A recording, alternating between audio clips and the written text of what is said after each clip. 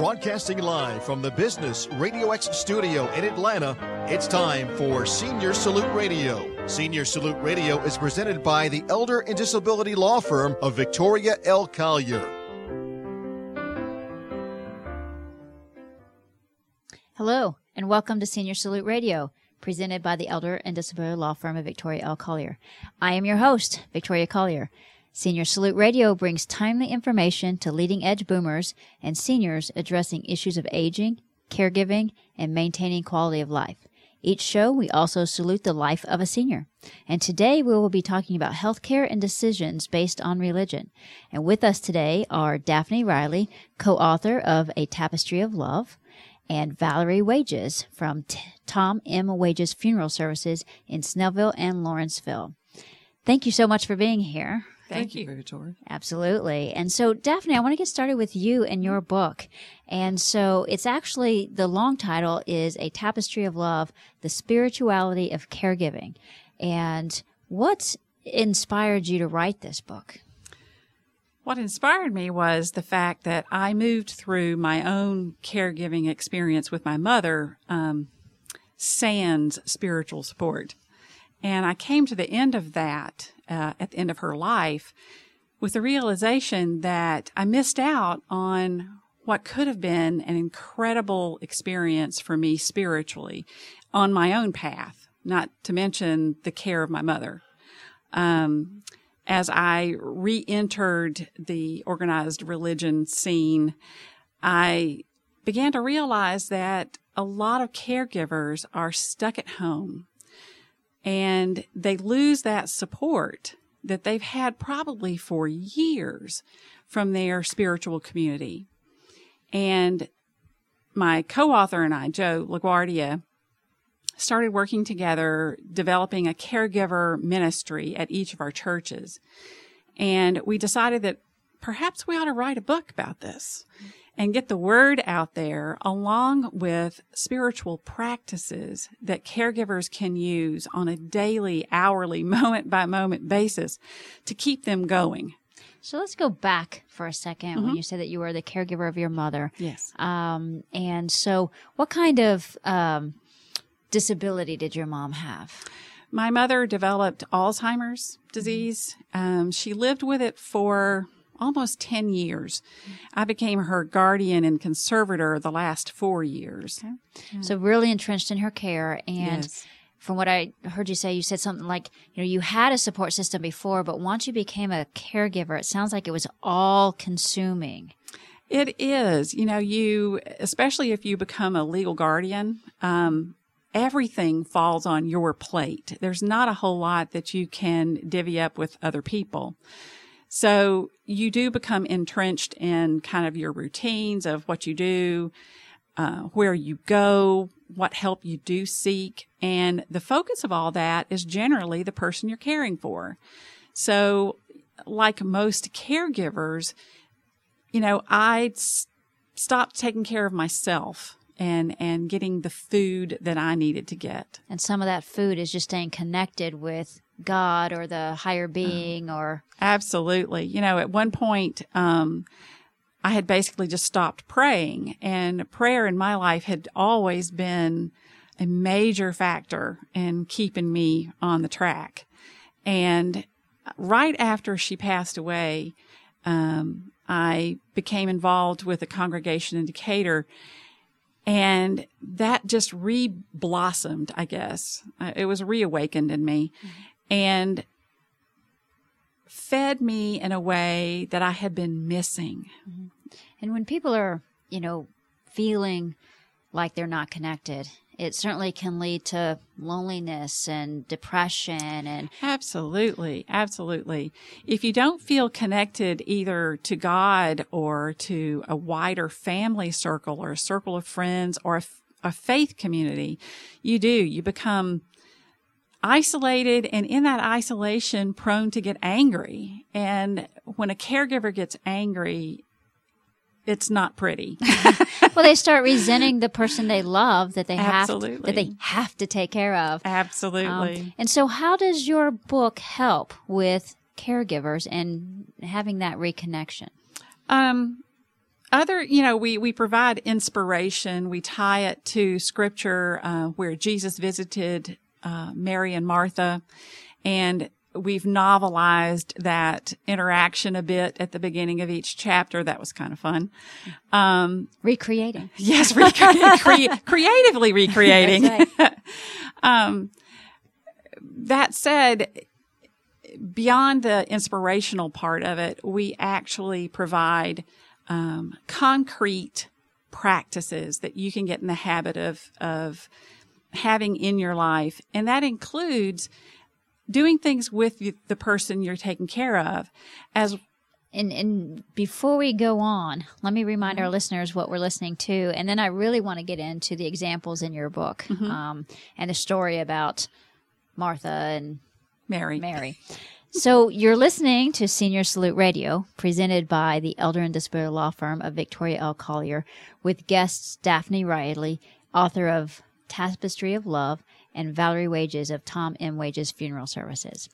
And so as a guide for caregivers, go on and tell examples of how Mary and Martha show us, how we can resent and how we can open up and give and receive. Sure.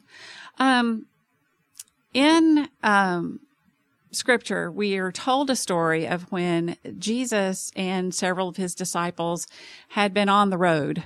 And literally in that time, you were walking.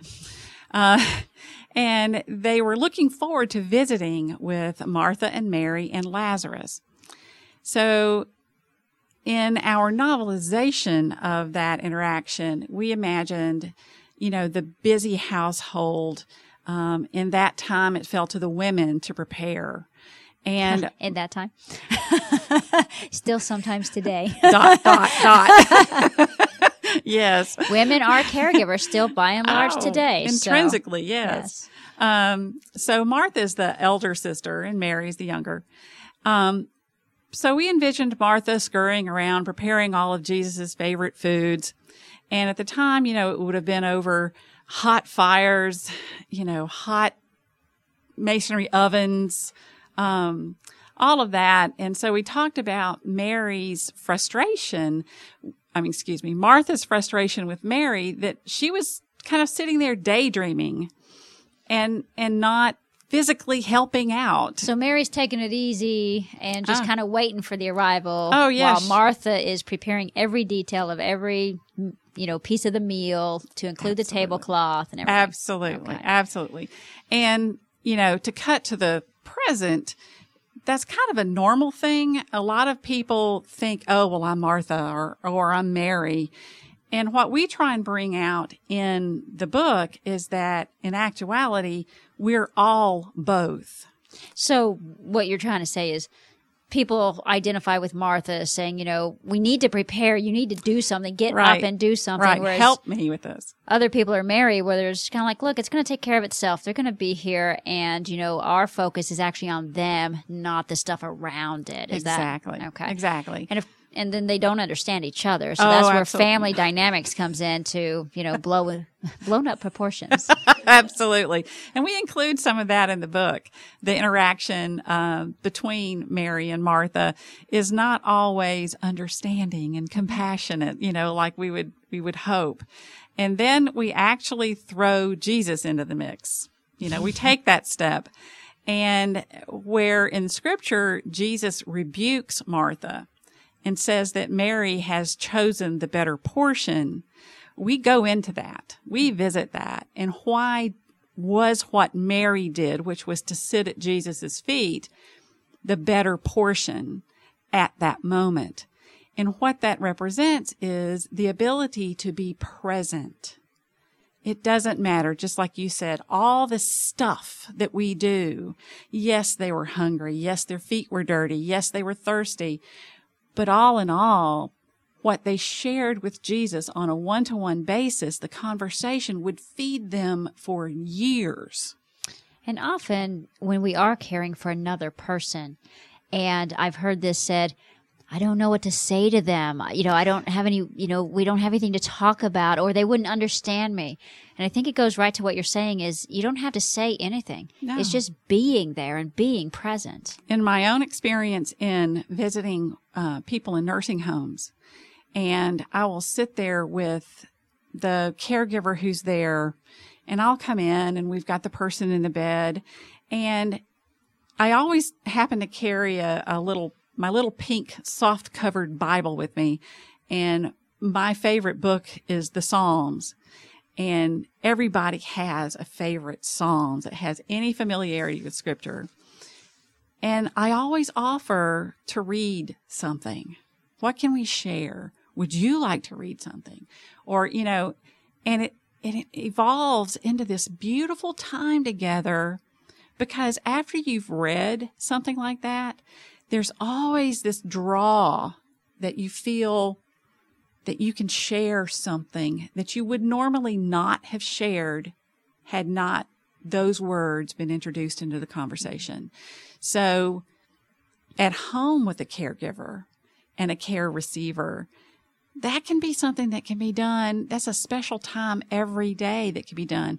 And both people get fed in that process. Things get shared. And I know when I say that to people who are living with someone, caring for someone that has dementia and has lost so much ability to communicate, I encourage them, please, continue to do that. Because in my direct experience, those words get past the plaques and the tangles, and it is a miracle when you see a person sit up and take notice and lean forward, and they're receiving that. And certainly with the senior population today and still ongoing, it's something familiar to them. Absolutely. I'm not sure we could say that so much about today's population or the younger one. I'm hopeful that we can, but certainly, and you hear it from people who work at like assisted living facilities and nursing homes, once they put those old hymns on and things like that, people just come alive. Yes. Who were not before, Right. And so you had mentioned that was void in your life while you were a caregiver, but you've also been the recipient of care. And so how does this book help for those who are recipients of care? Those who are receiving care can benefit from this book in that, the exercises, the practices that we suggest in the book aren't limited just to caregivers. Anyone can do these and have a richer relationship with God. For care receivers, it's something that they can actually suggest be shared with the caregiver. And in that, there's a lot of relief that comes. There's a lot of identification that comes that, we're on this journey together. It's not you or me. It's you and me. And that's an important thing to remember, whether you're a family member taking care of another family member or you're a perfect stranger. And you actually have another book coming out specific to the receiving of care, correct? Yes, we do. Okay. We're still writing on it. We're hoping it will be published in August, probably the mid of August. And what is the tentative name of that book? Can you share that yet for our listeners to get the inside scoop? Well, the tentative title is Taking It to Heart. Okay. Yeah. You are listening to Senior Salute Radio, presented by the Elder and Disability Law Firm of Victoria L. Collier, with guest Daphne Riley talking about her book that she co-authored with Joseph LaGuardia, Tapestry of Love. And so, Daphne, you've got this first book intended for caregivers. You have another book that you're writing intended for the receivers of care. Right. Did the first book inspire the second book? Absolutely. And again, I'd like to go back for a second. So you were void of that opportunity, that experience of really being able to take care of yourself while you're taking care of someone else. Right. And after your mother passed away, you said that you dove right back into a community that could support you. Right. And what have you done professionally with that that experience. support and that experience. Exactly. Well, shortly after I joined a community faith, after my mother's death, I began a study program at Columbia Seminary here in Decatur called the Certificate in Spiritual Formation, and graduated from that in 2010. And the experience of delving into how to direct my own spiritual path, how to identify my own relationship with God, really opened my eyes to just how much I had missed with caregivers. Shortly after I completed that study program, I was actually licensed as a minister in the church. And with that, I worked with Joe, that's when we met, to develop a caregiver spiritual support ministry that is still ongoing. We reach out to caregivers both in the community of faith and beyond the walls. Basically, to help people understand that they don't have to be alone and isolated. Absolutely. Great. Absolutely. Well, how can people get a copy of your book? Where would they find that? Well, a couple of different places. You can go, 3 different places. You can go straight to Amazon.com and just, search for A Tapestry of Love, and it comes right back up. We're real happy about that. Okay. And we also have a website. It's www.atapestryoflove.com, which is also a blog. It's a resource website, and there's a direct point and click kind of connection to order the book. And we also have a Facebook page, and it's atapestryoflove.com too. Excellent. And it's actually on my website as well. We link to it because I totally support the information that's in this book. Thank you. You're welcome. And thank you for being here. And you are listening to Senior Salute Radio. And our next guest is Valerie Wages of Tom M. Wages Funeral Services, located in both Snellville and Lawrenceville. Thank you for being here, Valerie. Thank you, Victoria, for having me today. Absolutely. And with regard to the, topic of religion and caregiving, often with funerals, you have to be cognizant of what someone's religious background or faith is in order to do a proper funeral service. Is that correct? That's correct. Especially today, Gwinnett County and the surrounding counties, we're very multicultural greater Atlanta area today. So it's one of the reasons I love it so much. Yeah, it is. We are a melting pot. There's no doubt about it. And with that, we as funeral service professionals have to be aware of the different cultures and, rituals that those family members want to carry out at the time of the death of a loved one. Now, Tom M. Wages has been a funeral service in our community for a long time. Why don't you tell me a little bit about the history of... Yeah, my dad started our family business back in 1949. He was the youngest of 11 children, raised on a farm in Decula, Georgia. Mm-hmm. A lot of people know where Decula, they call it Dracula usually, but it is Decula, Georgia. But always wanted to be a funeral director. Even when he was a little boy, he would make a little cemetery and get my grandmother's linens and my grandfather's toolbox and make little coffins, buried cats and dogs. Any influence? I mean, any that y'all can point to? Nothing that young ago. But he always had the caregiving side to them. And I think with our profession, it is a ministry. You have to be drawn to it. All of us listen to Daphne are caregivers, but unfortunately we're giving our caregiving time to those family members left behind at probably the most difficult time in their life when they've lost someone to death. So we're caregivers, and it's a ministry as well. Absolutely. But 49, I went to school. I have a brother-in-law, my sister, and I'm the oldest of 5, and several of us are involved in the family business. So we've been here since 1949 and watched the changes, over the years. And it used to be just Protestant families we serve, and then Catholic churches started coming about. And now there's probably 9 areas of different ethnic groups that we serve around the Atlanta area today. So let's talk about the differences in the customs with regard to funeral, burial, cremation. Okay. Based on those 9 different most common areas. I see that one that's not on here that I may ask you about later is, well, I'll keep you on the edge of your seat. So, Okay. So let's go through the 9. You mentioned Protestant first because that's the most long-standing one that your services have been Long-standing providing. one in Protestant is, of course, like Baptist faith, Methodist, your Presbyterian, Lutheran, and Episcopalians. But, Lutheran and Episcopalians are kind of close to a lot of the rituals in the Catholic funeral. So you have the Protestant, the Roman Catholic, Hispanic funeral, a Jewish funeral, Buddhist funerals we are handling, Hindu, Asian. There's different groups of Asian sects or cultures. Muslims. We have a lot of Muslim families living in the area. And then, of course, the Church of Jesus Christ of Latter-day Saints, the Mormon funeral. So those are the 9 main areas of cultures and ethnic groups that we're seeing that we're serving today. So let's take each of them apart Okay. and highlight the main factors of each or the characteristics and what some absolutely have to do, what some cannot do.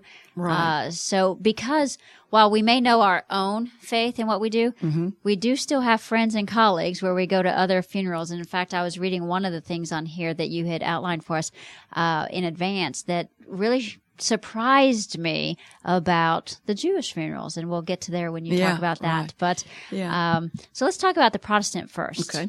And let me set a little base here.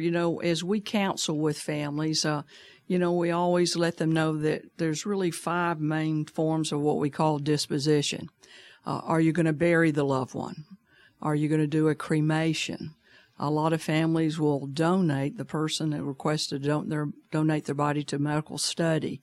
Also, green burial, eco-friendly green, they're calling it today. And then the latest one we're looking at is alkaline hydrolysis, what they're calling the green cremation.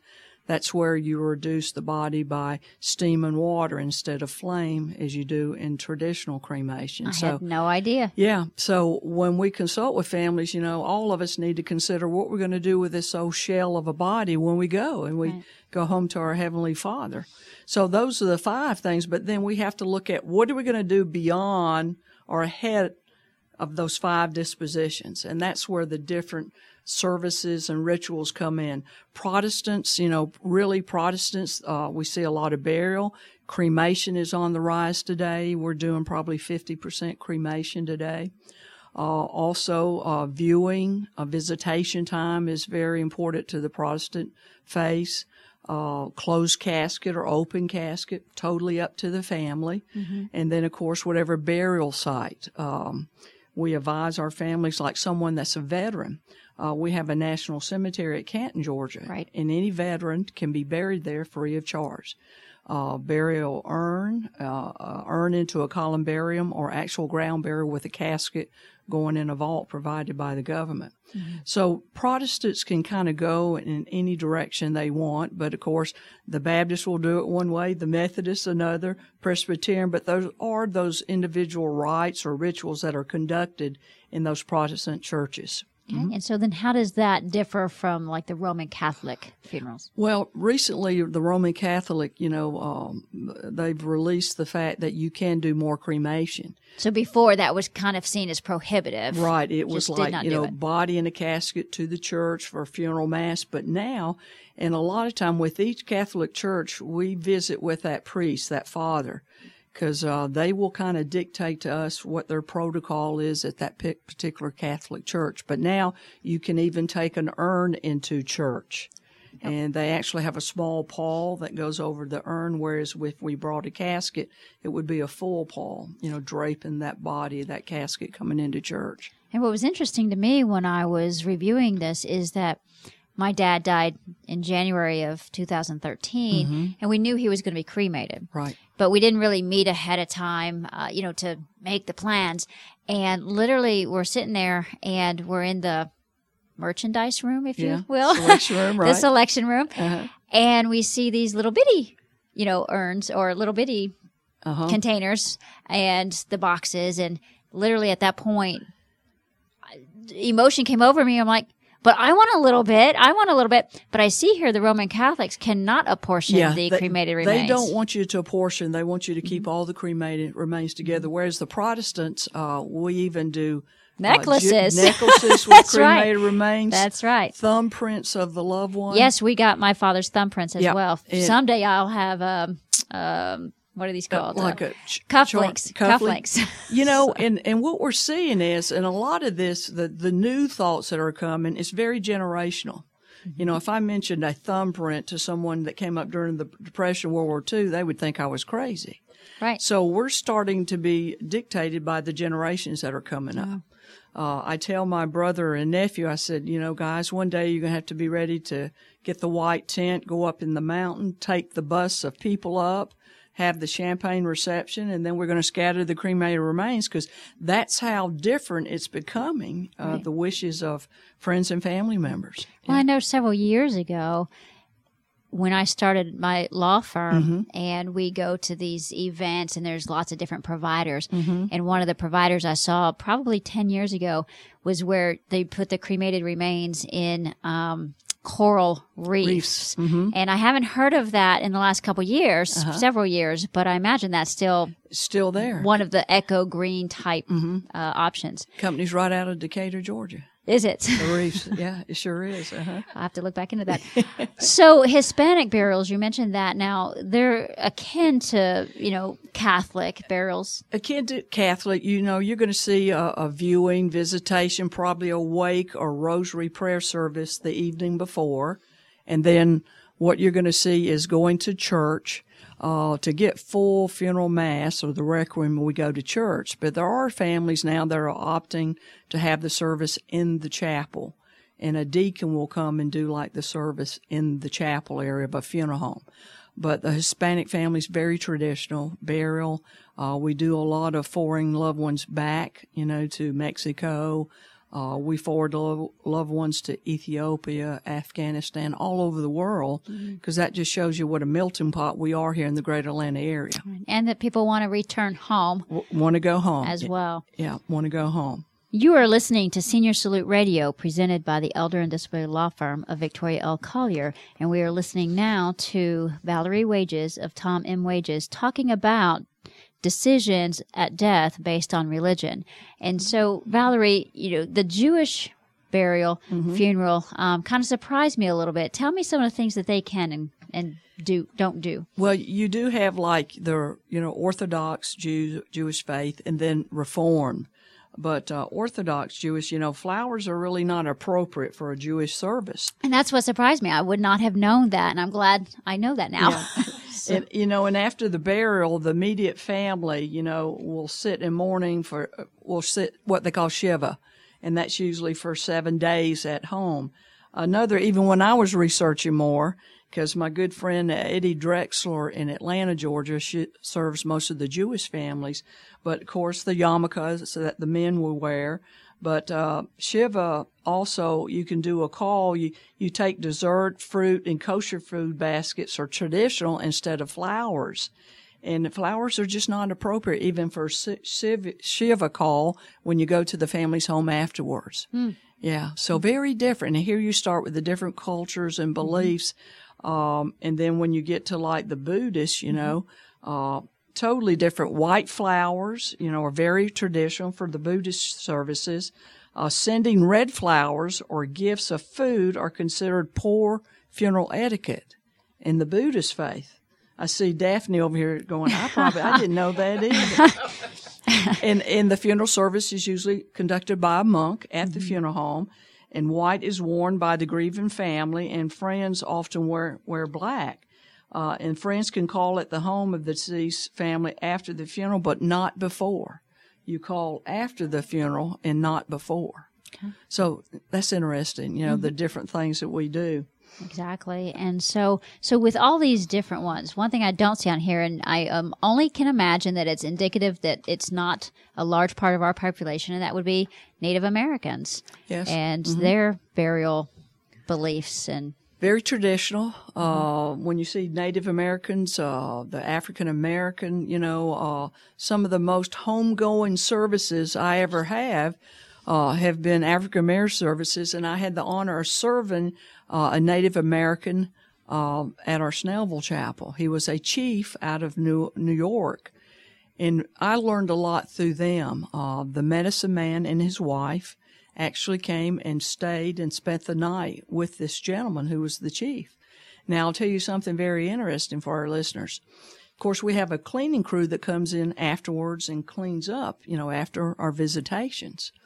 And the medicine man the next day told me, so Miss Valerie said, I want to let you know that we spoke to the cleaning people, but the other loved ones here that were in the hallway, we didn't speak to them. There was no one there. So it shows the spirits that are still there. Right. And we've always heard that spirits will hover when they haven't resolved that death. Mm-hmm. So when I had a Native American medicine man sitting with a chief, I thought, there's something to this. That's right. And we've even heard our staff at night say they've come in and they've heard voices. Mm-hmm. And people say, well, does that scare y'all working with loved ones? Like, not at all. I'm not scared of those. I'm scared of the people that are living, really, not the people that we're serving. That's right, because the spirits learn how to coexist with us. That's exactly the right. The living, not so sure. I've heard of. Have you ever seen? Well, tell us one of the funniest stories of a service. You hear about the kind where people are fighting in the back and things like that. But what would say? Well, families do get at odds with each other. I can tell you about that. They really do. But I guess it was years ago. We served a family, and a gentleman had moved here from Oregon. And he was in a nightclub and altercation, and he got killed. And his family here handling the arrangements asked us if we could take him to the cemetery in his truck that he really loved. And we said, absolutely. Now, being from Oregon, he was a Mason. And they asked us to have the Masonic rites at the cemetery. So we handle the service, take him to the cemetery in his personal truck, casket in the back. And the next day, the worshiper master that did the Masonic rites called my dad and said, well, Mr. Wages, does the family have some type of financial issues? We noticed you had to take him in his truck to the cemetery. And my dad said, not at all. That was his wish. So that kind of started the shift in what we call now the personalization of services. Right. Doing whatever the family wants us to do.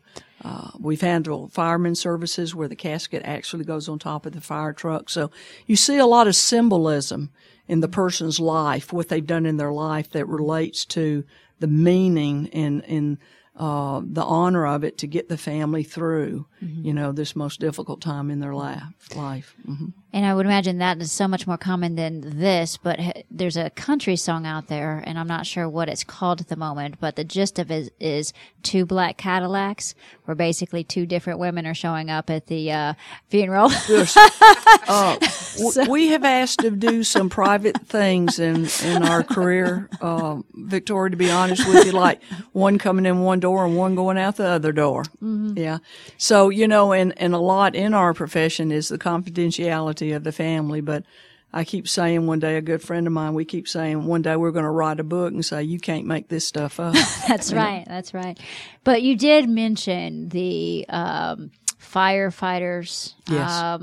And you mentioned the clergy. Mm-hmm. And so in addition to being aware of, being sensitive to, and being able to cater to all the different religious beliefs and customs, you also, at your funeral services, you also provide very personalized services for clergy. Yes. And can you tell me about that, what you do? We look at a clergy person, like I mentioned earlier, we feel our profession as a ministry, and definitely a clergy person that serves families all of their life.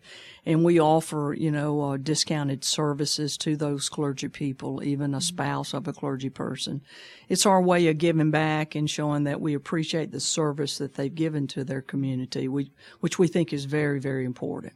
Which you also do for public servants, active duty military, firefighters, police officers, yes. EMS. Mm-hmm. And that's wonderful. And then the one that really catches me is your Wages Cherub service. Yes. And I can hardly talk about it without getting goosebumps. But tell me about that. Well, we've been in business here in the county a long time, and my dad always, stressed to us that you need to help people, and as we look at young couples that have a child, and unfortunately God has called that little one back home, we give those services free of charge, all of our services. The family would just have to take care of a burial spot if they choose to bury their little child. Merchandise is just what it is, so we just figure our services should be free of charge. And then as we look at even smaller children, as we go up, we talk to families, and we're going to help that family. It's just the right thing to do, we feel like. Yeah. Well, I know that when I was in the process of creating my family, and we were pregnant, and we had a medical procedure, the amniocentesis, which is something that's done regularly for people over the age of 35. Right. And there's such a low risk of losing the child that, you just do it. But we did lose our child after we had the amnio. And I remember that, you've got the situation going on. You're not even thinking about what happens next until the bereavement nurse comes in and says, what do you want to do? Bury, cremated, or whatever. And it was the first time it had even, been brought up to us. And, and it doesn't matter what your financial situation is. It doesn't matter what you've gone through. No. But for example, we had paid, tens of thousands of dollars to even create this child, to then think about, what are we going to do at this point? How are we going to pay for it? So it is just, so generous that you provide that service. And I think you see most of the funeral homes across the country, like in any profession, Victoria, you have good funeral directors, bad funeral directors, good lawyers, bad lawyers. There's no bad lawyers. No, not at all. Did I say that? But your reputation speaks a lot to you, who you are, and how you're involved in the community. And, we even consult with families, we have a lot of family, very mobile society today. And we talk to couples that have lost a child about doing maybe a cremation. That way their child can go and move with them. And as I mentioned earlier, the hand or the thumbprint, we do a lot of those for the parents, and it becomes that physical remembrance. You mentioned to me you did that for your dad, a thumbprint. But a lot of people need something physical to have, after they've lost that loved one. So a lot of different choices and things that we consult, offer to families. We feel like we are people that provide information, and then we step back and let the family make their own choices, what they need to get through it. Well, you are a staple in our community, and how are people able to get in touch with Tom M. Wages? Yeah, our website, our price list, everything's on our website. That is www.wagesfuneralhome.com. We have 2 locations, our Lawrenceville Chapel. That phone number is 770-963-2411. And then our Snellville Chapel, that was built in 1984.